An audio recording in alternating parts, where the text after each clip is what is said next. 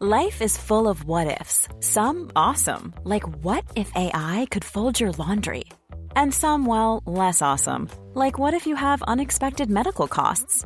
United Healthcare can help get you covered with Health Protector Guard fixed indemnity insurance plans. They supplement your primary plan to help you manage out-of-pocket costs. No deductibles, no enrollment periods, and especially no more what-ifs. Visit uh1.com to find the Health Protector Guard plan for you. Hey, I'm Ryan Reynolds. At Mint Mobile, we like to do the opposite of what Big Wireless does. They charge you a lot, we charge you a little. So naturally, when they announced they'd be raising their prices due to inflation, we decided to deflate our prices due to not hating you.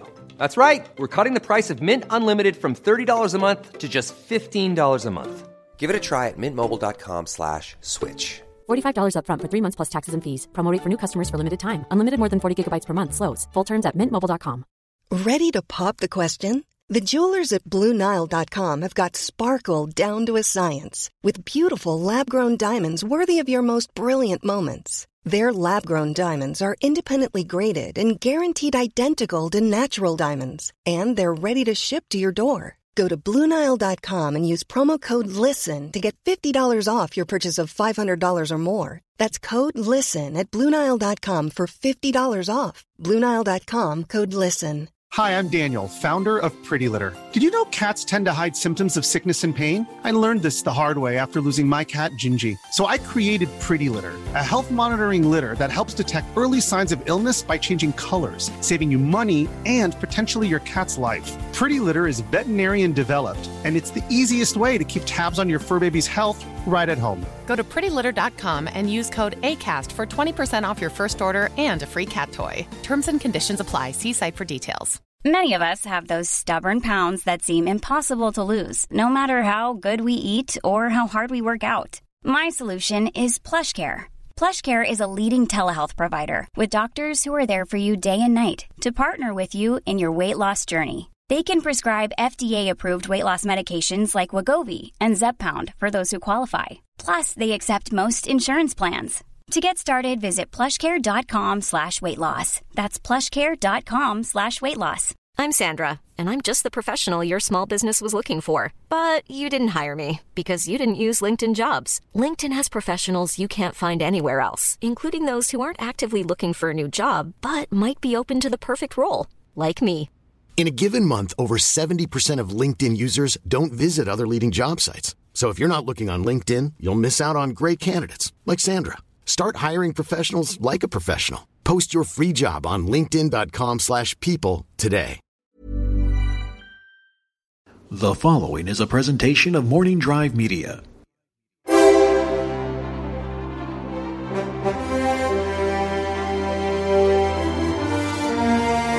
From the center of the galaxy, this is the Force Center podcast feed. I'm Ken Napzok for another edition of the big show, the main show, the superstar destroyer of our fleet. Or maybe it is the sail barge of our party at the Sarlacc. We don't know. It's up for debate.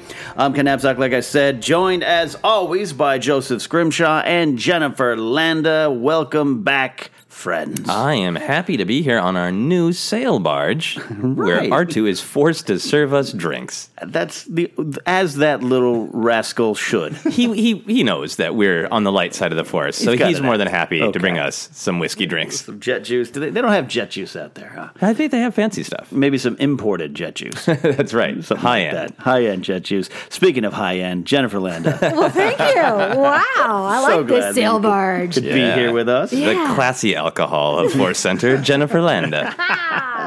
I'm in the corner hanging out with Salacious Bikram. Yeah. How are you doing? I'm good. How you doing? How you doing? I'm doing good. How you doing? Yeah, I'm enjoying myself. Yeah? Yeah. John Boyega reached out to you yet? Nope, still waiting for that call. Keep your hopes up. I will. The Force is with you, always. I hope he does call, and not email or text. Hi, it's John Boyega. Hey, it's Finn. Want to hang out?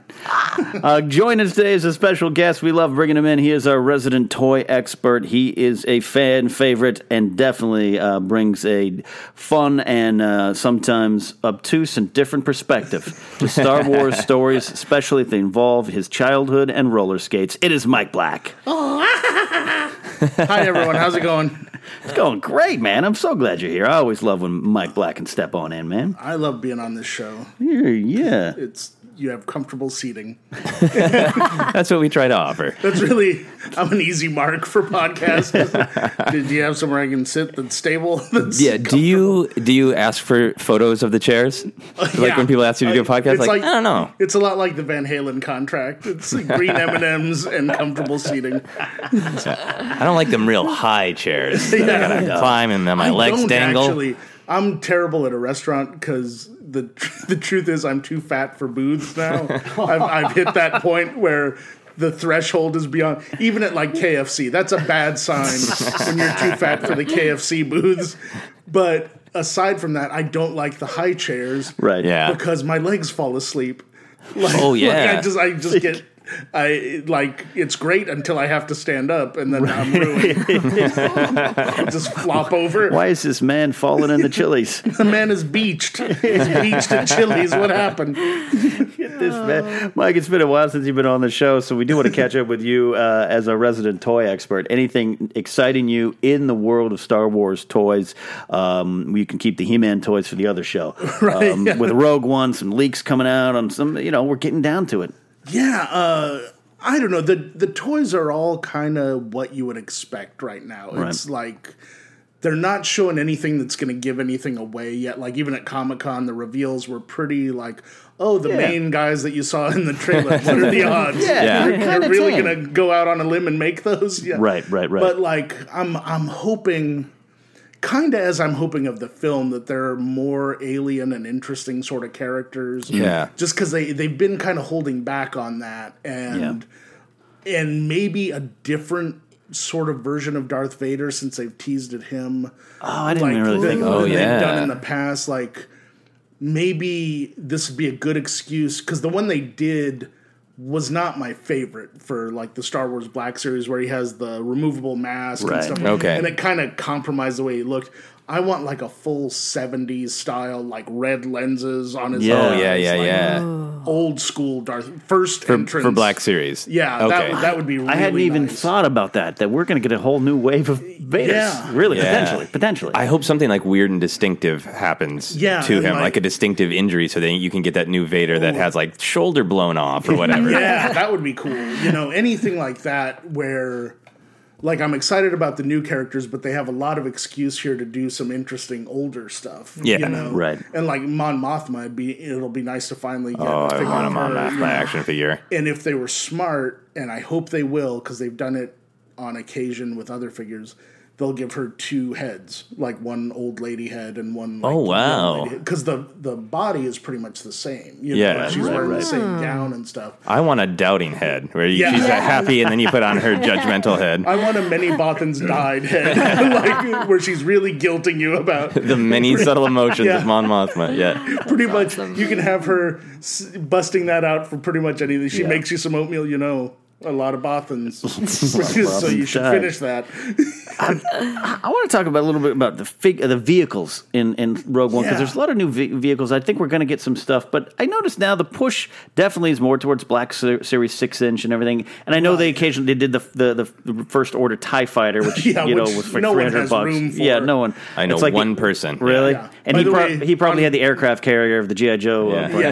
By the way, that's on clearance right now at Target. Really? So they're down to 80, but I expect them to go a lot lower over time. Yeah. So if you're thinking about getting one, this is the time to look. And you guys are talking about the large one, the ridiculous large one. Yeah. It's the size of Kenny Baker, rest in peace. It's the giant. Exact same size as he was. Is there a reason there's not a focus on vehicles as much anymore, or am I wrong in that? Well, I think part of it, for Star Wars Black, it's not feasible because they're so big that doing the vehicles, they have to do like what they did with the X-Wing, where it's just a big foam thing and you can't fit anyone in it. It's just it's more like a set piece than anything. Right. But like I think the potential is there. I know fans would buy them, but the companies get real gun shy about putting stuff like that out because it costs so much. Like they did, even for the 3 3/4 figures, they did an in-scale version of the AT-AT and an in-scale version of the Millennium Falcon. And the Millennium Falcon was like 2.5 feet. Oh, wow. It's big. And it came out, and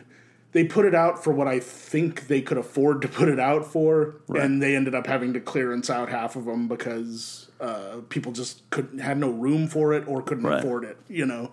Okay, that makes sense. And so I think that's part of it. And so that's why, like, the Millennium Falcon that's out now for Force Awakens is much smaller than it would be, you know? Right. Like, the figures kind of are gigantic in comparison to it. And now they're, like, most of the vehicles that they do are more for kids.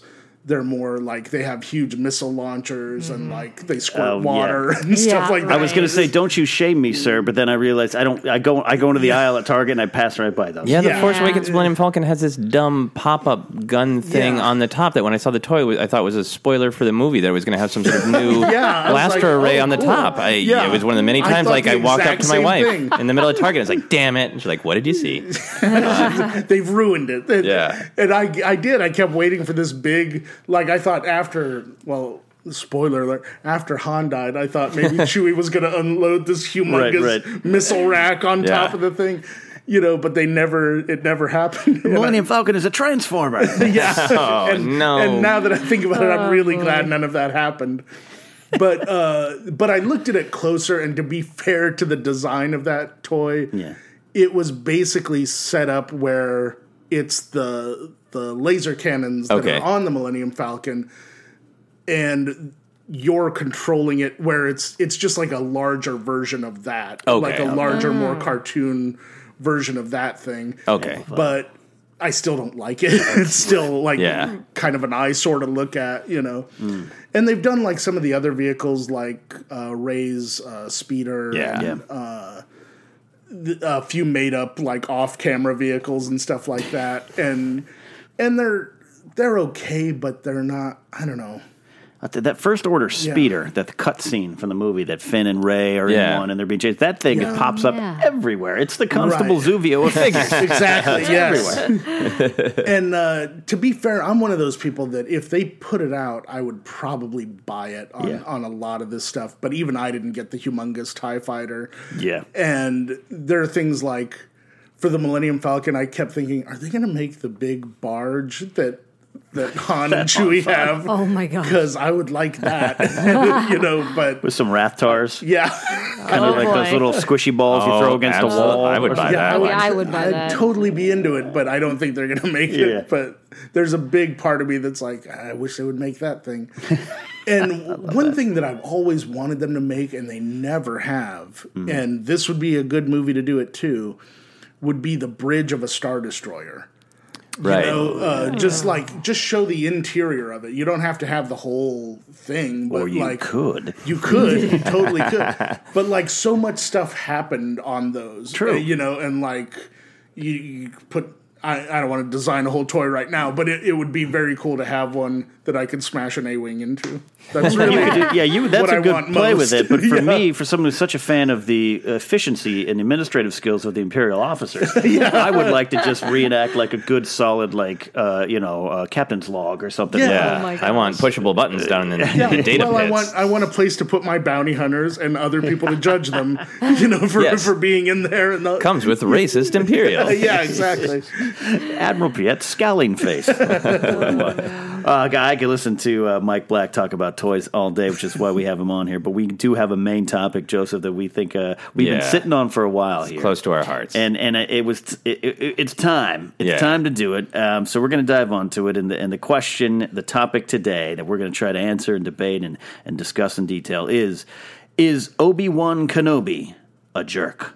Yeah. It is a deep question. Yeah, because we all laugh at have fun with, make jokes about the certain point of view. But he's pretty consistently across all iterations, the classic trilogy, the prequels, and the Clone Wars series, portrayed as using a slipperiness with the truth as a sense of play, as a didactic like teaching method. So he clearly... does appreciate this ability to see things from multiple perspectives. And just to kick off our conversation, I wanted to share what is one of my favorite Star Wars quotes. Doesn't come from the movies. It comes from the Clone Wars animated series, and it is from Duchess Satine, who says, "Senators, I presume you are acquainted with the collection of half-truths and hyperbole known as Obi-Wan Kenobi. Right. And I always like that. Yeah. Wow, that makes it canon. It's not like a fan joke that's like, that's someone who loves him. Is like, that's who this MFer is. Yeah. Is that he's a collection of half-truths and hyperbole. Yeah. And Obi-Wan responds by saying, "Your Highness is too kind." So it's a real playful, jabbing response as well. So I'm fascinated that it's both playful, and I'm fascinated that it's of dubious morality when you get into the classic trilogy. So that's kind of some of the stuff. I love the stuff with him and Duchess Satine. It adds a wrinkle to it there. So Jennifer, I'm gonna ask you as the most pure of heart here in the panels, our high end alcohol here on the bar. Top shelf. When you hear that question, is Obi-Wan Kenobi a jerk? Where does your mind go first? Blasphemy.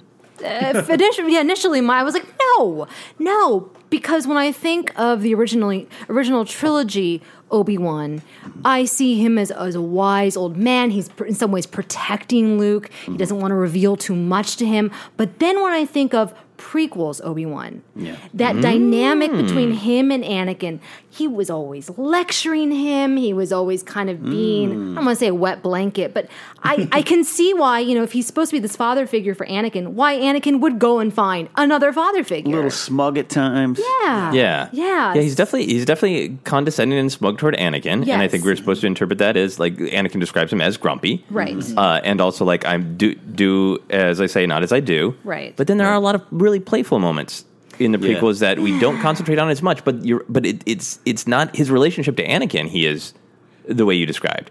In his moments where he gets to be himself, of like, I go to this diner and I hang out with Dexter, and what do you do with the trap? Spring it.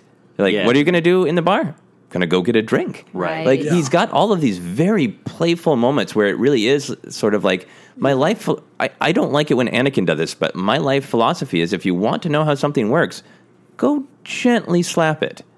Yeah. Often in a rhetorical way. I'm going to take that out of context. Yeah. Do what Obi-Wan would do. Gently slap it, Anakin. But he just, I'm just going to keep making this worse. He plays with things to see how they will respond. Sure. No, that's good. Yeah, no, Mr. Black, Mr. Black, you're kind of a scoundrel at times, right? I think he has, he has a mischief about him that has, I think for the most part, it worked for him until Anakin, basically. Oh, okay. You know what I mean? And I think, he's dealing with a kid whose power is off the charts, and he's just lost his own mentor. And I really think it was like, this is him scrambling, to just keep this kid in check at all times. Because it's like, I don't think he was ever fully certain of the extent of his power. And like if this kid goes off the rails, he could go way off the rails, and ultimately he does, Yeah, right. But I think he was a dick because that was the only way he knew how to respond to the situation at hand. To someone so powerful. But then with his son, it's another similar case where it's like, I don't know the full extent of this kid's power, but I know where I made mistakes in the past. Right. And I think I'm going to use a softer hand in this scenario. And protect a lot of BS. Right. Because he doesn't half-truth Anakin a lot. Yeah. He tells Anakin exactly the way he's supposed to do official things. And he's much more supportive. Much more overtly supportive to him. And like, he doesn't chastise him as much. He doesn't. He's a lot more patient with him, and I think it's if you watch them in order, it's earned in a way where it's like you're like, oh, I see why he really is trying to.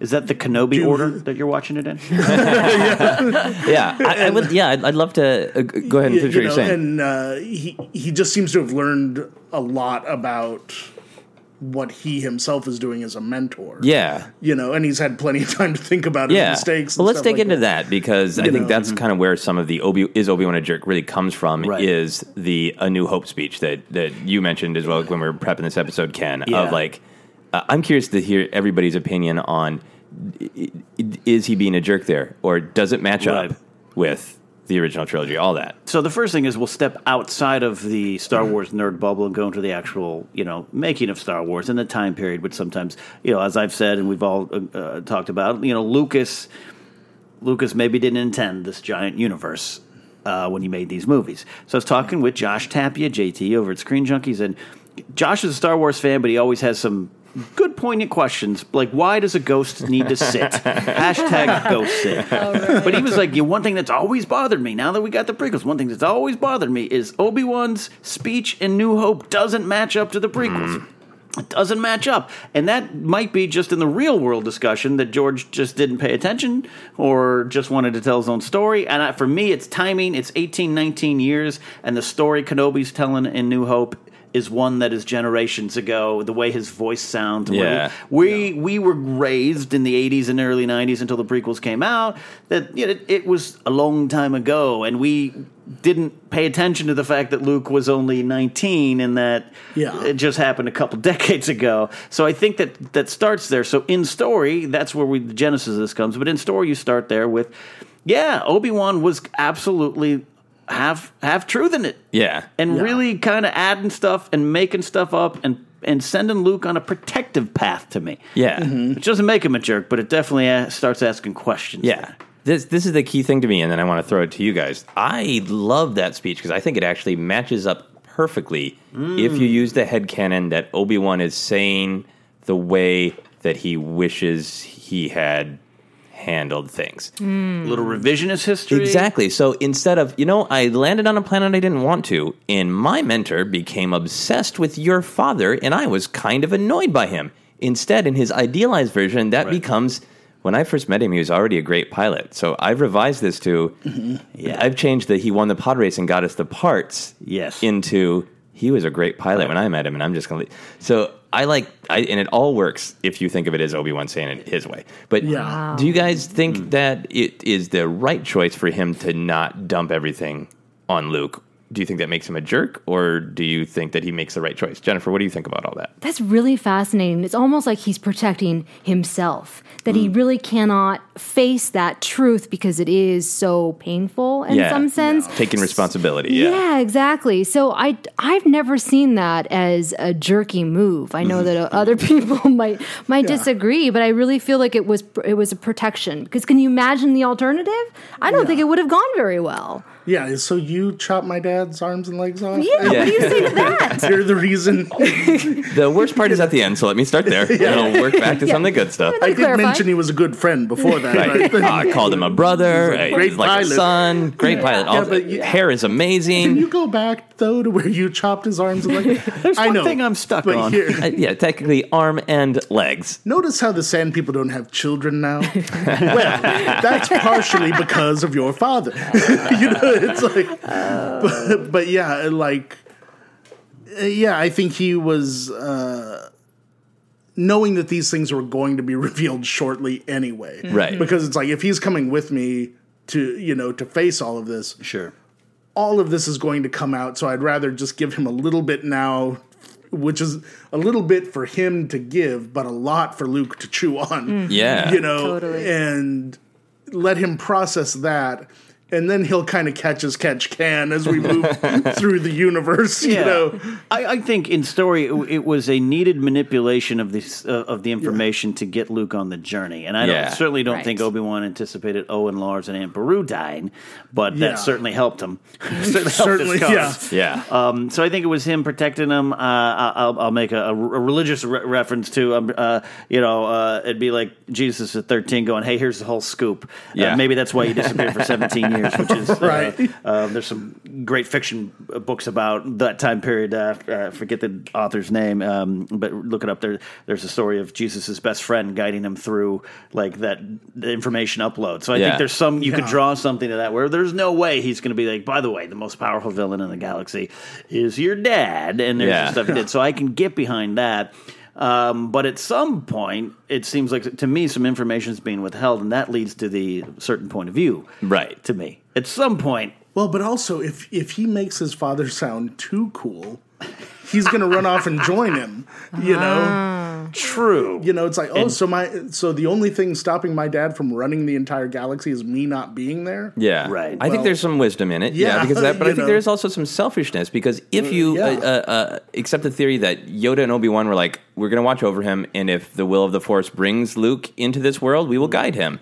Yeah. And then he gets that hut, and like Obi-Wan's really got his foot on the gas. Like, if you think of it from Obi-Wan's perspective, I've been waiting for 19 years to kind of have the right moment. It's like, by the way, you should lose the Force. You're coming with me to Alderaan.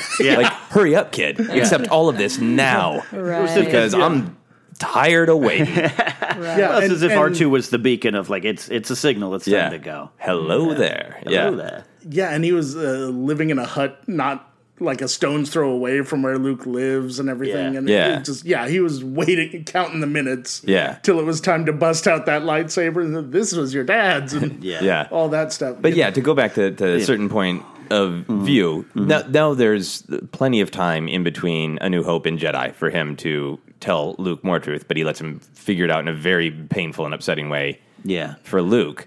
So is the certain point of view, do you guys feel like that is manipulation? I think it is. I understand it. You know, when if I got to give someone bad news, as an ex-boss, I used to have to do that, and I'd certainly tell them, like, look at this. Now you've got more opportunities to find a job that's more fulfilling. So there's some truth to that, and I agree with something Mike said there. That's like, if you had told Luke, why did my dad turn to the dark side? Well, they wouldn't let him marry. His wife, your mother, died because of this, and the Jedi, we weren't kind of cool with that. Luke might be like, screw you, old man. You killed my mother too. Like, I'm the protectors of what in the galaxy? So there's something like that there.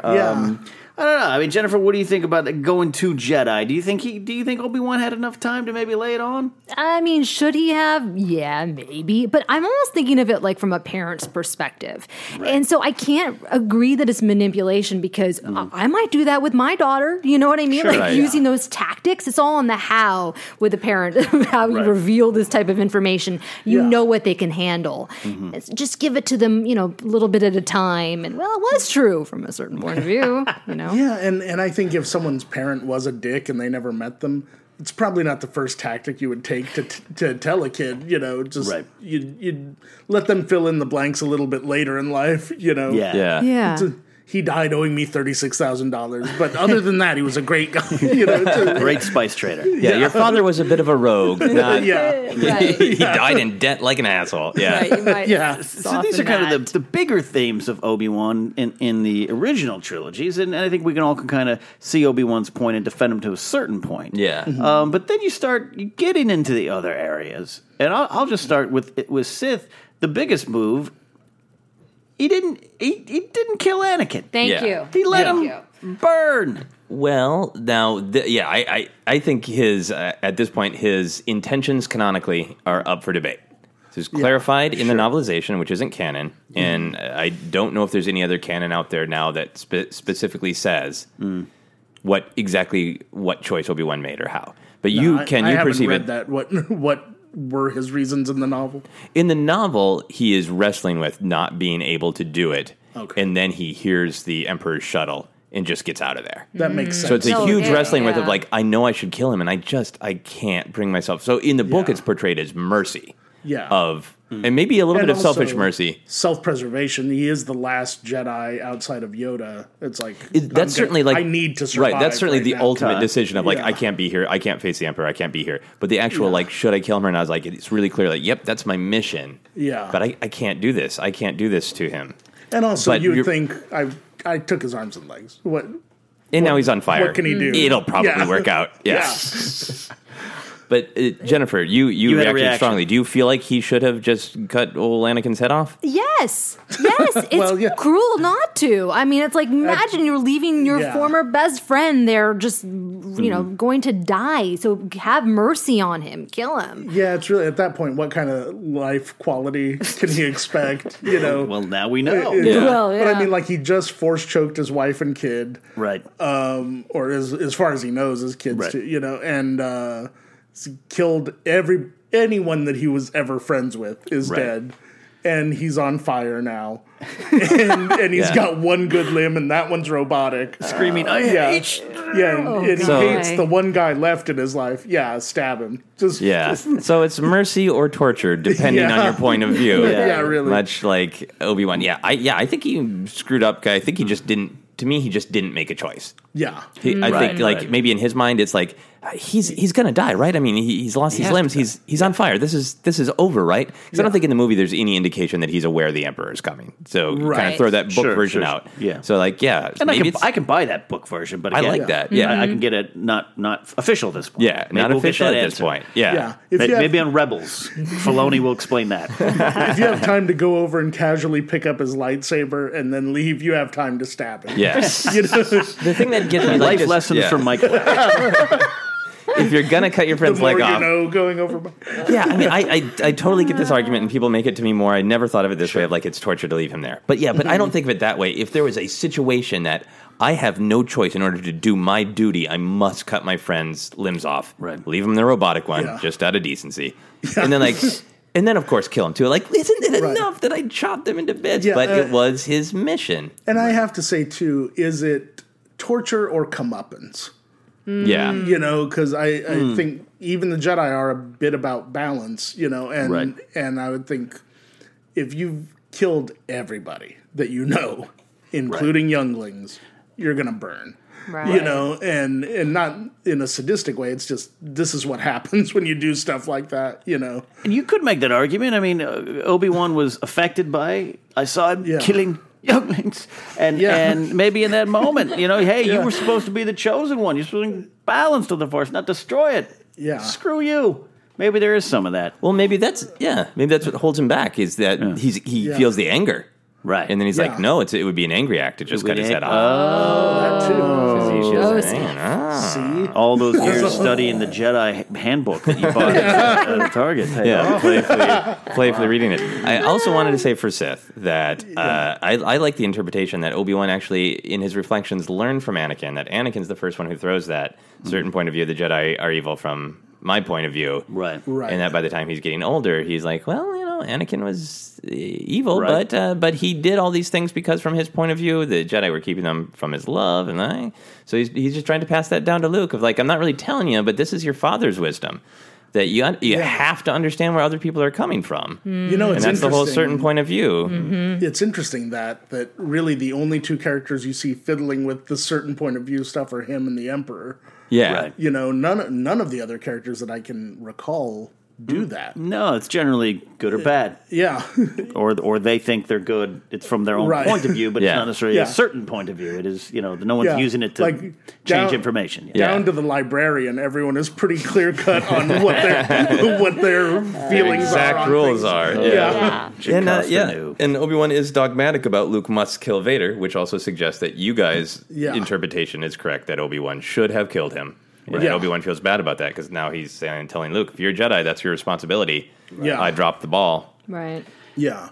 Now, Obi-Wan he's a bit of a drinker. He's a bit of a man about town. Yeah. None of that's inherently bad. I hope not. But he's shifty at times, Joseph. And you have asked the question, is shifty be inherently bad? Is being shifty inherently bad? And I don't think so. I think when you're interacting with someone and you can tell they're being shifty, we have a negative connotation because nobody wants to be on the receiving end of that. Right. But is your demonstration with being a boss, sometimes it is a kindness to tell a half-truth. True, and right? you, Jennifer, as a parent, are learning that dramatically. It's all about your intent. If your intent is for bad or for selfish reasons, then being shifty is not good. But his intent was good. And so therefore, being shifty is a good thing. Plus, it makes him more complex as a character. Yeah. I've always kind of gravitated towards anti-heroes anyway. And, and a character like that is a little bit of both makes more sense to me. Like, I remember as a kid not being very religious, but meeting a priest that smoked and drank and thinking, now this is a priest I can actually talk to. Yeah. It was like the first time I'd ever felt that way.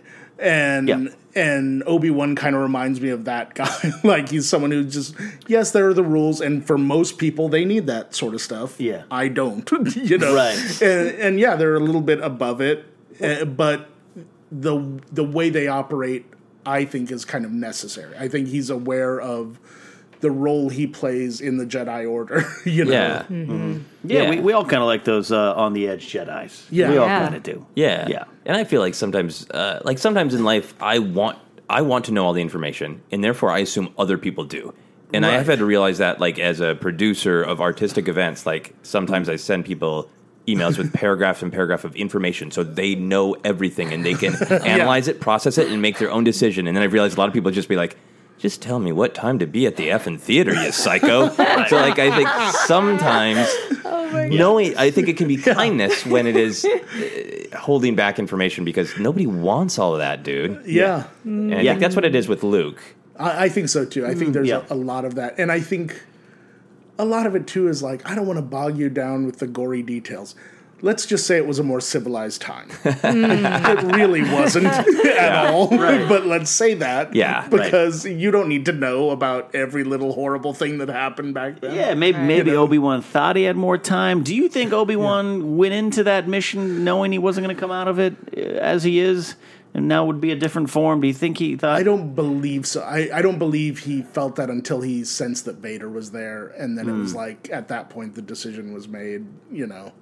I'm going to have to alter my plan a little bit, you know. Yeah, I think he thought he was going to have a lot more time with Luke. Yeah. Okay. But that I think he had his foot on the gas, like, finally. Like, I've used up my patience waiting for this moment. Well, and two, it was like, you know, Luke was by far way too old to start training. Right. By their standards. Yeah. So he better have had his foot on the gas, you know, through most of it. It's like, we're going to have to cram really hard to make you fight basically the best Jedi there ever was, the one who was able to kill all the other ones. Yeah. That's a real tough finals exam. Even more powerful master. Yeah, I'm sure somebody's done this sketch. It's probably a Robot Chicken, but it'd be great. A great sketch of Obi-Wan on the Falcon with that blast shield, and Luke just can't block those blasts, and Obi-Wan just being like, "Are you sure? Try a bit harder, Luke. Reach out. Joseph, you're drawn to a quote from Obi-Wan that maybe you're submitting to the court as evidence. Oh, yeah. Either way. Yeah. Yeah. Yeah, who is more foolish, the fool or the fool who follows him? Yeah. That, again, to me, is like, it sounds real wise, but it's very playful. Is it just personality coming out? I think... Because Obi-Wan is established in the prequels later on as kind of a funny dude. Yeah. Like I said, he likes to go to a bar. Duchess Satine and him, something was going on there. Who knows, you know? Yeah. He was a flirty guy. He was a good guy. So I take it now as personality, but could be an insult. Yeah, I think it is just... I think Han rubs him the wrong way. I think he didn't like Han. I think he's dealt with guys like Han before. And like, oh, come on, all right. Well, I've been in my hut, and now I got to go back out and deal with people like this. Because I never thought of him as not liking Han. Yeah, I don't think it's like he hates him, but just like it's almost like Obi-Wan has just been on his Force version of using social media. Now he's interacting with people in person again. Yeah. He's this brash young guy, and he's just like. What's funny is I Don't always yell at thought me, of dude. him as like, oh, that's me when I was a kid. Yeah. That's really like how I thought. And he was like, he'll I like that understand a this when lot. I slam him. Yeah. Because that's the only way I'll get through to him. Yeah, a little bit of that. Because now again, we kind of see Obi-Wan, especially in Phantom Menace. He's kind of a Padawan with an attitude at times. Yeah, and I just love the circularness of that, of like inviting that, like, Yeah. well, it's me. No, wait, but then you're calling yourself a fool if I follow you. But wait, Yeah, he's we're like, all fools. He'll be mulling over that while we're actually finishing the mission. Let him chew on that while we do that. Great. And then you look at Force Awakens, and he's kind of become the Obi-Wan in that scenario. It really does come full circle in that way. But I always kind of felt that was they had a game recognized game sort of relationship. Yeah, it's a great shutdown of just like, look, kid, don't be yelling at me because I got a million of these. Yeah, I'm much older and better at this than you are. Obi-Wan was mumbling, I wish Boshek could have taken the ride. Come on, Boshek. We went on adventures before. So, we've established, I think we're doing a good job defending Obi-Wan, but there's still, to me, part of him that he let Luke flounder to me a little too long. Yes. I think he sends him to Yoda, which was maybe what he had to do because his form had changed. But the ghost, he's sitting, ghost sit, but he can't talk to Luke and say, all right, now I have your attention. Yeah. Here's what really happened. One of the big mysteries of Star Wars is how much can the Force Ghost communicate? You know, is he using up his Sprint wireless card? You know, and he can't talk to him. But yeah, like the ghost sit moment. That's like, all right, let's lay it all out. It's like it came then, a couple years after. Yeah, and by the way, he shoots lightning out of his hands. Here's how to use your lightsaber. Throw me a bone, dude. Yeah. You know, Luke, you're going to find the truths that we cling to are, you know, from a certain point of view. Oh, by the way, the Emperor also has these powers. Yeah. It's not ambiguous. Yeah. He is not good, you know? Yeah. He's not an old man. What I wonder about on that is, did he tell him exactly the right stuff to propel the events the way that they went? You know what I mean? Exactly. Like, is it possible that once you've crossed over, you know how everything's going to turn out, and you know that it's like, okay, I have to participate right here to make that happen, and that's my whole function. Yeah. You know, because I can't tell him anymore. I can't tell him about the lightning, because if I tell him about the lightning, he'll block it, and then his father won't take pity on him. You know what I mean? There's definitely some truth to that. Yeah. It is will versus destiny. It is you know, God's given us the choice to not choose or choose. You know what I mean? It's the bigger questions in life. Right, and the idea that the great teacher leads you to the conclusion rather than just telling you. Yeah. Telling you the answer. Yeah, so maybe even we can be open to an interpretation where Obi-Wan didn't think that Luke should slaughter Vader, that he should turn him. Yeah. But he can't just say, you know what? Why don't you go for it? Just give him another pep talk. Try it. Go reason with your father. It worked for me. No, but yeah, I always kind of wondered if that was what was going on when he was giving him that pep talk, because, then at the end, though, there's that moment after Luke's gone, you know, where he says that boy was our only hope, and that kind of negates that possibility, where it's like, oh, he's still, if he knows it's going to work out, he wouldn't have said that. You know what I mean? Like he's still concerned, and he's still worried. And there's stuff that he himself evidently doesn't know, you know. Right, that maybe Yoda's, you know. Yeah. Hey, I'm Ryan Reynolds. Recently, I asked Mint Mobile's legal team if big wireless companies are allowed to raise prices due to inflation. They said yes. And then when I asked if raising prices technically violates those onerous 2-year contracts, they said, what the f*** are you talking about, you insane Hollywood ass f- So to recap, we're cutting the price of Mint Unlimited from $30 a month to just $15 a month. Give it a try at mintmobile.com/switch. $45 up front for 3 months plus taxes and fees. Promo rate for new customers for limited time. Unlimited more than 40 gigabytes per month. Slows full terms at mintmobile.com. Many of us have those stubborn pounds that seem impossible to lose, no matter how good we eat or how hard we work out. My solution is PlushCare. PlushCare is a leading telehealth provider with doctors who are there for you day and night to partner with you in your weight loss journey. They can prescribe FDA-approved weight loss medications like Wegovy and Zepbound for those who qualify. Plus, they accept most insurance plans. To get started, visit plushcare.com/weightloss. That's plushcare.com/weightloss. Quality sleep is essential. That's why the Sleep Number Smart Bed is designed for your ever-evolving sleep needs. Need a bed that's firmer or softer on either side? Helps you sleep at a comfortable temperature? Sleep Number Smart Beds let you individualize your comfort, so you sleep better together. J.D. Power ranks Sleep Number number 1 in customer satisfaction with mattresses purchased in-store. And now, save 50% on the Sleep Number Limited Edition Smart Bed for a limited time. For J.D. Power 2023 award information, visit jdpower.com/awards. Only at a Sleep Number store or sleepnumber.com. Cool fact, a crocodile can't stick out its tongue. Also, you can get health insurance for a month or just under a year in some states. United Healthcare short-term insurance plans, underwritten by Golden Rule Insurance Company, offer flexible, budget-friendly coverage for you. Learn more at uh1.com.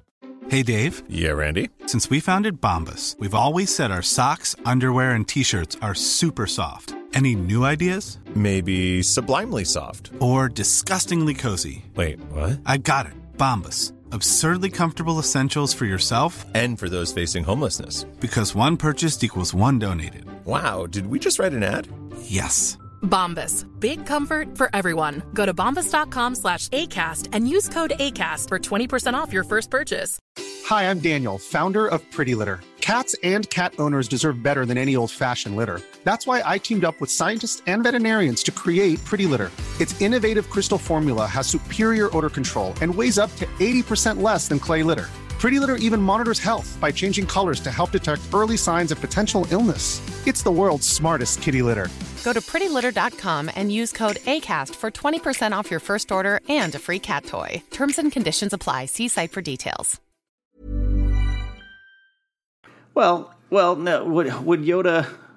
Obi-Wan would have known, right? I'm playing the canon game now.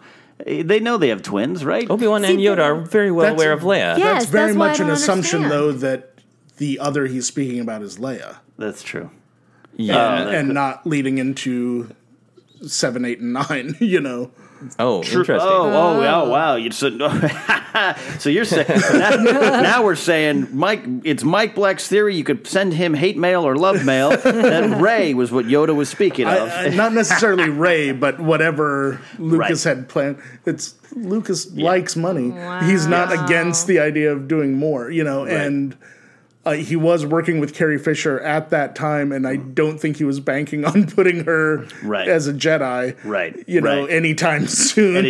Right. You know, which we still haven't seen. Yeah, I like that too. I like that idea that maybe you know that they obviously knew and that you know balancing the Force might take a long time. It might not be such an immediate thing as. Yeah, I like the idea also that they have no interest. That Obi-Wan has no interest at this point of what the meaning of the prophecy is. Mm-hmm. I feel like he's got in general in the original trilogy we'll just listen to the will of the Force. We'll take things how they go. I'll give Luke the information I feel he needs at the moment, and I do like the interpretation that ultimately the only thing he's concrete on is, but Vader needs to die. Yeah, because that's the whole Jedi thing of we try everything, but then when you need to die, you know, off with their head. Yeah. And we've cut off, usually Jedi cut off a limb and then go for the kill. We've cut off all his limbs. Yeah. And he still slaughtered us. We tried our best. We did everything we could outside of chopping his head off, so now it's time to do that. Yeah. Right. I also wanted to address real quick, we got this great Facebook question from Nicholas Ryan Bruce that ties into a lot of our sort of chronological thoughts of after the events of Return of the Jedi. Do you think Luke knows all the details about what happened on Mustafar, asked Nicholas, or would old Ben keep that information from him? I imagine Luke would want some closure about his father. So that's a fascinating question to me. If after it all happened, Anakin's spirit was back on the good side, then Obi-Wan's like, all right, I can tell you the whole truth. Oh, we crashed on Tatooine. Your dad was a little jerk. Right. And, you know, he hit on your mom even though she was 14. Really interesting. You know, and then I cut his limbs off and here's the whole thing. It's really a weight off of my Force Ghost chest. Yeah.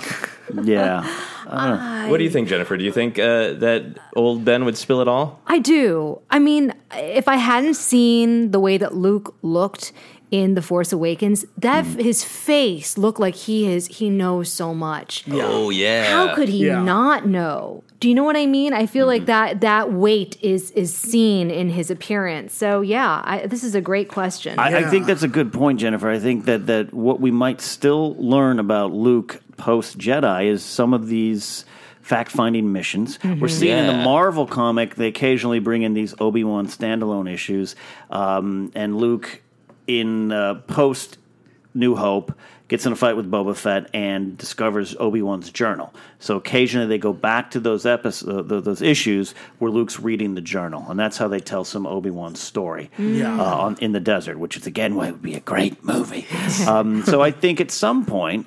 And he doesn't learn all this stuff, and that's why he's like, why didn't you tell me in Jedi? But I think afterwards, that to me, I'm choosing to believe that all of it kind of, now we're talking about Luke a little bit more here, but that's part of his running away or often discovering things is some of the information of, all right, who was my father? Yeah. And I think that's maybe when he learns I think by then he's earned it too, you know?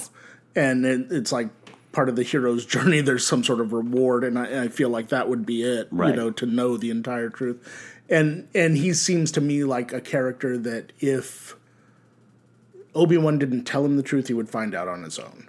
He would find some way of, you know, he's not the only ghost out there. Right. You know, he would find someone who would tell him, and it would be better hearing it from Obi-Wan. Right, yeah, you know, or from his father at that point. Yeah, like when you were talking about the kid who wouldn't want to know that their father was in debt. Like, you know, that kid grows up and is in debt. You know what would make you feel better? Yeah. Boy, your father was in debt. You know, it runs in the family. So these problems you're having, they're nothing compared to what your father did. Yeah.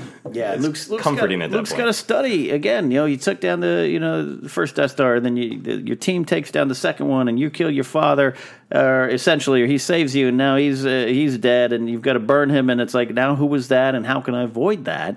That's part of it. And then I would wonder if he would almost be retroactively mad again at Obi-Wan, or maybe now finally understanding why I had to discover it the way I did. Well, and not only that, he's the last Jedi at that point. Right. Mm-hmm. Yeah. And so even if he doesn't want to know the truth, he kind of needs to for the next generations, because a lot of mistakes were made leading to him being the only one left. So he better find out, you know. Yeah, there's like a huge responsibility to the power, and I will say that I think my ultimate take on Obi-Wan being a jerk is I think sometimes his shiftiness is a little jerky because it is to serve his own ends, but I think mostly it is to serve other ends, and I think to wrestle with this big Jedi question of like, well, I have power, so anytime I make a decisive decision, it's going to possibly be negative for someone because I'm taking an action, whereas it's also kind of evil to just sit around in a hut thinking, what if? Yeah. Right. So, one final thought I would like to submit as evidence. Well, you're the one who was most affected by this notion of him being a jerk, Jennifer, so I want to hear where you've landed on it. There was actually a deleted scene, I'm sure you guys have seen it, with, I think it was from Return of the Jedi, Yoda's on his deathbed, and he says, I would have told you about your father, but, Obi-Wan would have told you about the true fate of Anakin Skywalker long ago had I let him. Oh. So Yoda's the one that says it. And, Obi-Wan wanted to tell you, but I didn't want him. Yoda's a dick. So exactly. That's my evidence. Episode of Force Center. That's my evidence. Yoda a dick. So that's interesting because that even though it didn't make the cut, and there's always a debate of is it in the actual story if it didn't make the cut, blah, blah, blah. And Abrams is always, I don't like deleted scenes because the story I want to tell is up on screen. But we got these nooks and crannies to crawl into because this mythology is so big and deep and wide. The fact that was in Lucas's head then at one point and Kasdan's head at one point still might come into play because Larry's still involved. That's interesting. I hadn't really focused on that ever before. Yeah. I like the idea that I think is more on the screen that Obi-Wan's kind of on board with, like, the second Luke seems open to training, I'm training him, got my foot on the gas, and Yoda's like, I don't know. I'm not convinced that he's not just going to go rogue, too. Yeah, there's some resignation in Yoda at the end of Sith of, I've failed, I'd have to go into hiding.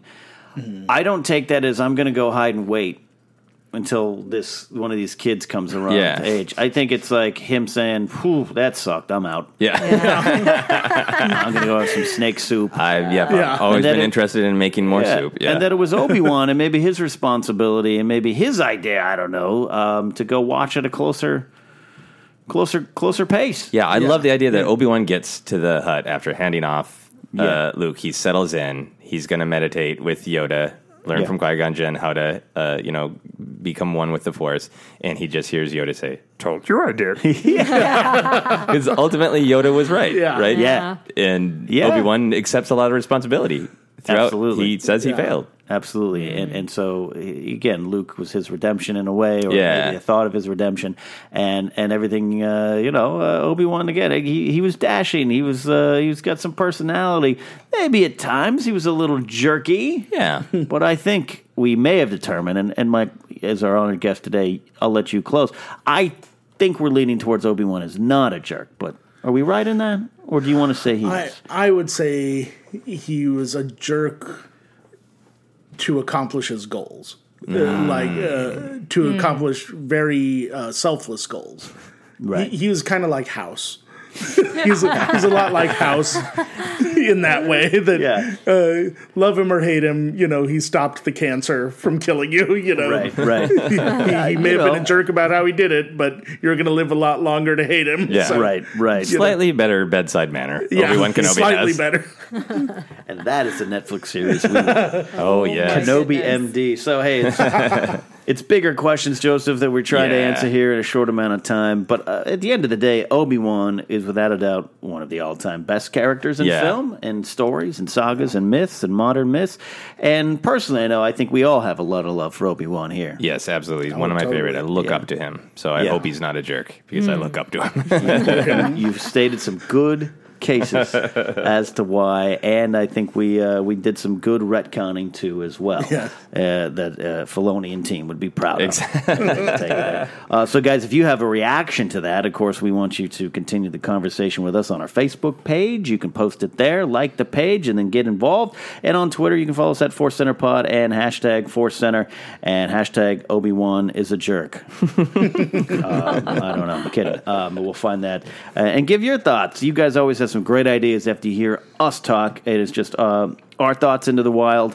Now give us yours. But before we leave today, Joseph, we're going to have some fun with some more audience questions. We got some great ones. These ones are from Twitter, and there are a couple that relate to sort of Luke's journey. So I want to start with one of those. Love it. This comes from Chris Lilly at ChrisLilly9, and he says, "What do you want Luke's first words to be?" I assume he means to Rey at the beginning of episode 8. And says, "I'd love them to be, you're alive." So he would answer some questions immediately. Either Luke clearly knows that, who knows who Rey is, or is just really excited to see anybody sentient alive. Right. Jennifer, do you have a thought on Luke's first words, or is that something you want to process a little more? And hello there. I mean, come on. Why not? Right? Would it be too on the nose? It would. But that wouldn't stop me from liking it. I just kid. I don't know. I might need to process it a little bit more. Okay. Mike, do you have a thought? Oh, did you bring tacos? It's such a momentous thing. I really don't know what he could possibly say that would satisfy me. There's the jokey answers, which I'm sure we'll do an entire show on, and that's not my saber. How'd you get in here? All Did that you kind bring of my hand? I will help you not. Jennifer, jump in. I've been waiting for you. That's kind of where I was. No, it's kind of I wasn't going exactly, but that's kind of where I'd want it to be. Okay. I want Luke to know, but I don't want it necessarily to be like, oh, hi Rey, or he says hi Kira. And she's like, what? We start from there, but I've been waiting for you. Joseph, here this one's probably a little bit too sad, but I kind of like, I'm sorry. Yeah, it's one of I think Mark Hamill's best deliveries when he's talking to Yoda and getting more of the backstory in Return of the Jedi, and he acknowledges that he ran off half-cocked after being warned not to do exactly that, and he's like, I'm sorry. It's got so much weight to it. And it would cycle back to our discussions of like, you're a little cockier when you're younger, like Obi-Wan. You get older and you realize your responsibilities and your problems. So I kind of like that in a sort of deep Star Wars way, but also kick off a great new Star Wars adventure with I'm sorry, it's a little bit of a bummer. A little bit, but it would explain. Do you want 8 to start with that? Or do we need some action up top to crawl? Because we hear it's going to be moments after. Where do you guys want to start on the hill? I don't know if I'd want to start with words. I think it would be interesting if it started with him testing her in like a lightsaber battle, just to see what he's working with. If she thinks, we're going to have a conversation, and he just starts wailing on her, I would love that, just to see, like, in a kind of Pai-Mei sort of way, like, what has he got to work with for what's about to happen. I think this is my pitch now. This is my official pitch, right? There's still awkward silence, a lot of emotions, and I think he reaches his hand out, and there's a little bit of tension, and he uses the Force to grab the lightsaber. And he turns it on, and then just says something fun. Like, I haven't seen this in a long time. But it still works. I like that. Jennifer, what do you want? Do you want a space battle? Do you want to start on the hill? Do you want to... Did you find the hand that goes with this? Exactly. Looking for the hand. Did Maz give you the hand? Slightly more important to me. I don't know. I do think maybe we could start at that moment on the hill, and then it flashes forward to some sort of training scene. It is kind of hard. There's going to be so much weight with whatever he says that it better be good, and if not, just jump right into the action. Right. You know? Right. Yeah, I agree with that too. I think let's do it. Let's be different. You ended episode 7 in a brave way. I'm really supportive of that different and brave decision. So let's start it. Let's start it right there. Opening crawl. We're not in space for the first time, and we're on a hill. I'd be fine with that. They won't do this, but my preference would be you start with that scene pre-crawl. Like a little James Bond trailer. You get to a fun, heroic moment, like him igniting the lightsaber, and then bam, the Star Wars theme, and then you go to the crawl. Okay. Wow. Yeah, but I don't think they'll do that. Nah, probably not, but that'd be definitely different. Great question, Chris. I do like that Instagram picture of him riding on her back. Oh, God. If they cut straight to that would be hilarious. Another question, not as deep. Matt at ready_ready_player_2 asks, which planets from the prequels do you want in the sequel trilogy, and do you think they will be avoided? Anybody got a planet they're hankering for? I really think, and it's always my answer, but it's the prettiest one. But I think we're going to get Naboo. I think it's coming. I think we're getting Naboo at some point in 8. And maybe, if not then, but 9. I definitely think because there's something to that planet. Yeah. Because it's where the Emperor was raised. Yeah. Maybe soon. Good. You're where Padme was. There's a lot there to that planet. Right. It's Tatooine's twin in sort of galactic importance. So definitely there, and I wouldn't mind a return to Mustafar. Oh, nice. Yeah. Nice. What do you think, Mike? I was just thinking about Naboo and how interesting it would be to see what years of neglect have done to that planet, right, and what it would look like at that point. I would like to see Kashyyyk again. I just like that planet, and I like the Wookiees so much that just any excuse to have a bunch of Wookiees in there again, I would be all for. Maybe spend some more time on the planet, Yeah, I feel that way a little bit more than Endor, because I like the Ewoks, but I like the Wookiees more, to be totally honest. And I feel like they haven't explored them as much as I would have liked so far. I feel like there's still a lot more that they could do with them, And they dumped a lot more Wookiee info into canon with Life Debt, so they got a lot to work with. Yeah. Yeah. Including their snacks. What? Jennifer, do you have any thoughts on Wookiee snacks and/or this question, the prequel planets you might want to see? Yeah, I like Kashyyyk, but I also like Mustafar as well. I think that would be really interesting to have a great battle with Benicio del Toro's character. That's what I'm envisioning.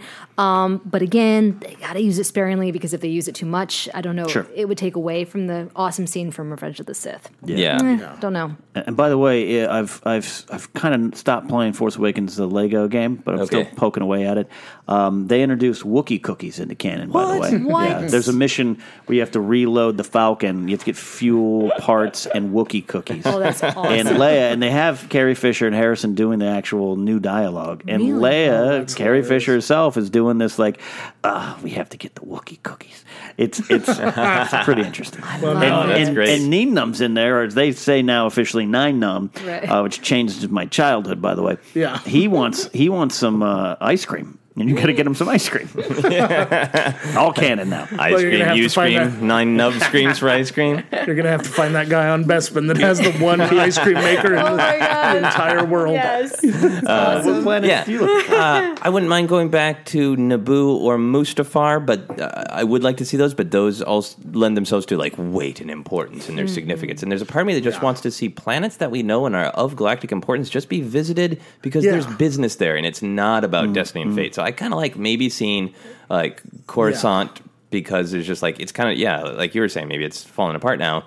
But they just need something. There's a bounty hunter with information, and just a planet that's just a planet they go to because they got business there, instead of there's truth and fate there. Coruscant's a great answer too, because especially with Hosnian Prime gone, you're going to have a planet now. The seat of the galaxy's power is changed. But I like your point too, where maybe it's just part of it. It's just part of the world. Let's stop off at Coruscant for a bite to eat. Yeah, there's nothing significant about Dexter Jr.'s. I would like, just because they teased at it, I would like something about the Outer Rim. Oh yeah, and about where people go to disappear and stuff like that. That sounded really interesting to me. Yeah, for sure. And it's technically from the prequels, but I mean, we going to go back to Tatooine at any point?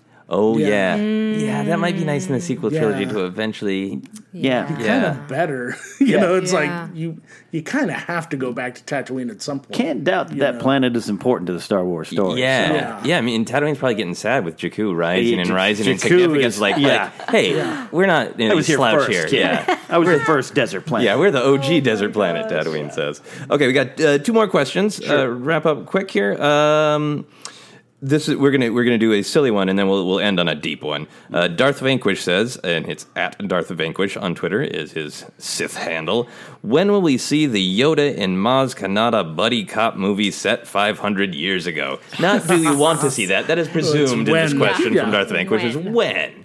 But do we want to see that? What should it be like? Sure. Do I want to see that? Yeah. Will we ever see it? Darth Vanquish, I think the answer is no. But, hey, I think instead of the buddy cop, I think we'll find that there might have been some kind of tryst that Yoda doesn't talk about much. There's that no romance rule came from somewhere. Somewhere. Yeah. There's no one says it's an old rule. Yeah. It could just be recent. You know what happened with Yoda? I got Yaddle all jealous. I got a lot of problems. No more. His girlfriend Maz was sick of Yoda's being eyes bigger than hers, so she got these glasses that magnify her eyes. The whole thing. I could see it actually being feasible and being like a Pixar movie or something like that. Oh, wow. And but yeah, I don't know. Buddy cop would be interesting, but there's a bunch of different ways you could go with those two characters, and just how similar and how very, very different they are in their relationship to the Force and to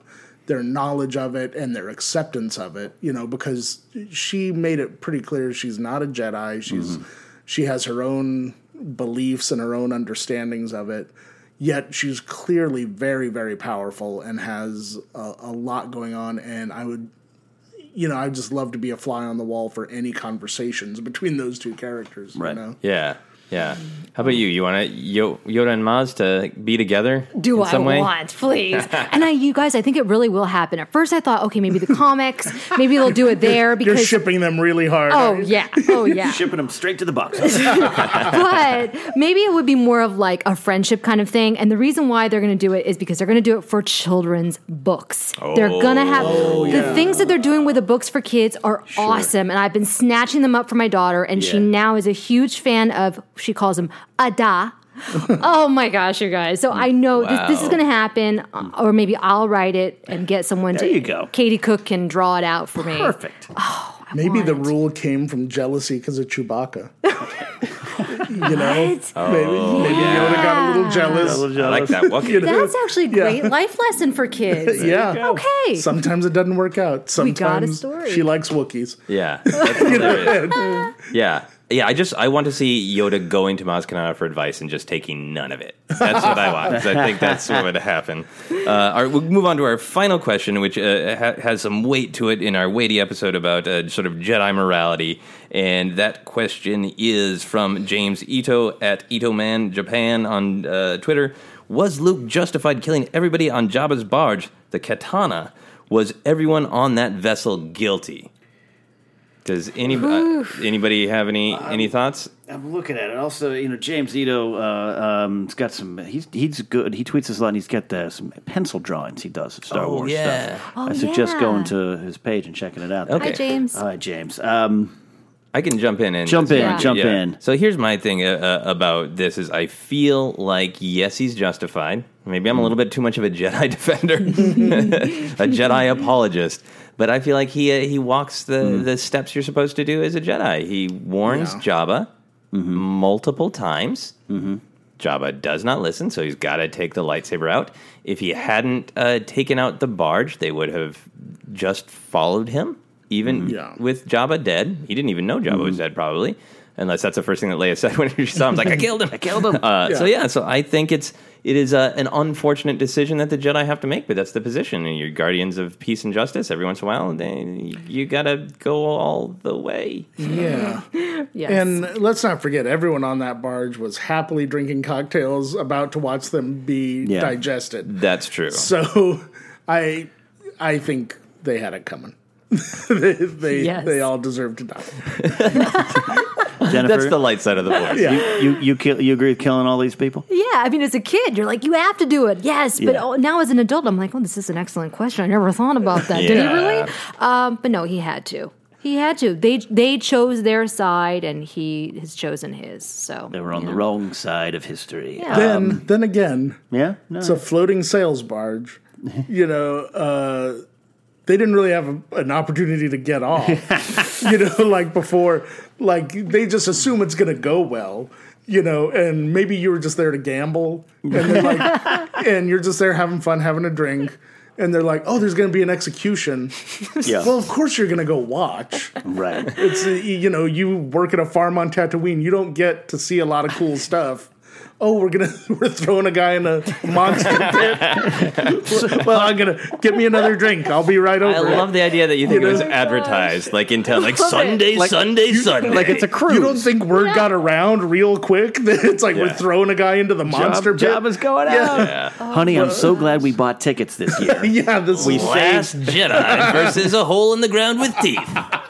It's like I would have been at least mildly curious to see that, you know. But I think I tend to go where you're going, Joseph. I think we're all saying that, yes, it's justified. I think it's justified, but from the standpoint of what you're saying is, Luke, in a way, gave them all an opportunity to say, this guy's doing something bad. He's a bad guy. You've all chosen to be here, unless... Yeah, then maybe there were some slaves or something, or some droids that didn't deserve it. All right. Good of the many outweighs the good of the few. All right, Spock might have been right. I'm sure Luke understood that.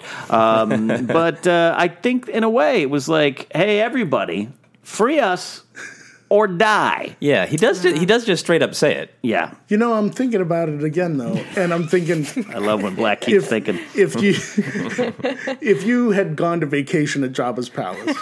You're there for the gambling and the shows. The timeshare. They do all sorts of shows. They have live bands playing all the time. As Battlefront has shown us. If you want to hear Jedi Rocks, you deserve it. Yeah. You know, true. All you know about this guy that they're throwing into the monster pit is that he killed the Rancor the day before. Okay, fair enough. You know, it's like, that guy sucks. Let's throw him into... We found a bigger monster to kill him this time. Well, let's go watch. Try killing him now, man. Yeah, Jabba's Palace, as Battlefront has taught us, has got a nice hookah area. It's got a big bath, hot bath area. If you're stuck on a desert planet, that's the place to hang out. It's probably the only place that had air conditioning. You know? Air conditioning was Jawas with big leaves, right? Yeah. Pumping away. That's the only thing they got. Slave-powered air conditioning. I'll take what I can get. I've been to a desert before. It's whatever they got. I'll take it. You know? I lived in Canoga Park for a couple of years. I would have gone to some bad places. So going back to Obi-Wan Kenobi, depending on your point of view, it's either justice or murder. And we lean a little bit more toward justice. Justice. With maybe a few unfortunate entertainment seekers who just got blowed up. The people that died got a spectacular show right beforehand. Man, this year's stage show is spectacular. Did you see when the greatest bounty hunter ever just bumbled like an idiot? So funny. The one last time just jumped in. We were over. We went back. I'll tell you, one of the greatest times I ever had in my life was watching the Miami Vice Stunt Spectacular at Universal Studios. Now, I was 8 years old, and I was having a ball. If I had blown up while that was happening, I wouldn't have known any better. And the next thing I know, I'm in heaven. And I'm just, hey, I did it. I'm in heaven. What a way to go. Yeah. I did it. I did it. Oh, that's it. Mike Black brings it all back to that. Another fun episode. We got deep. We got funny. Obi-Wan is not a jerk. He had some reasonings behind it. And Luke, much like his mentor, did the same thing from his point of view. Guys, it's been fun to answer these questions. As always, you can follow us on Twitter, Force Center Pod, and hashtag Force Center to join that conversation, or Force Center Pod, doesn't matter. We'll find you on Facebook. Like the page, ask the questions there, and you can subscribe, rate, and review on iTunes if you haven't already. Joseph, thanks so much for bringing your knowledge in, and where can the people tweet at you that you were wrong? You can tweet me with correct corrections or funny pictures or whatnot, Twitter, Instagram, all the other social media, my handle is at Joseph Scrimshaw. As you can tell, I'm obsessed with Obi-Wan Kenobi. Maybe I'll do an episode of my other podcast, which is called Obsessed, just about Obi-Wan Kenobi at some point, because I can never talk about Obi-Wan Kenobi enough. But please do check out my other podcast, Obsessed. Both Jennifer and Ken and Mike have all been on it and done great episodes. That's on Feral Audio. A lot of fun. A lot of stuff. Jennifer, you are going to be writing this children's book, so if you're out there listening and you want to help Jennifer illustrate Yoda and Maz, you can find her on Twitter at Jennifer Landa, Instagram Jennifer Landa, youtube.com/Jennifer Landa. Someone Photoshop us onto the sail barge, having a ball. Yeah. That would be awesome. There you go. There you go. Mike Black, as always, you are a wonderful guest, a wonderful presence, a resident toy expert, and just an all-around scoundrel of a human who I love so much. Thanks for joining us. And Thanks for having me. Where can they follow you and all your fun times? At Mike Black Attack on pretty much all social media. Yeah, and if you haven't, the highlight with Mike is to follow him on Instagram. Yes. Great toy shots, a lot of He-Man stuff that I'm jealous of. Sigourney Weaver bathroom. That's right. Yes. That's right. That's true. I have a bathroom that is half Aliens display and half Ghostbusters display, so I call it the Sigourney Weaver Memorial Bathroom, even though she's not dead yet. Wow. It is wonderful. Awesome. As always, thanks again, Mike, for joining us. Thanks Guys, for having me. That has been today's episode, Force Center, on the Force Center podcast feed. Until next time, everything you hear is true from a certain point of view.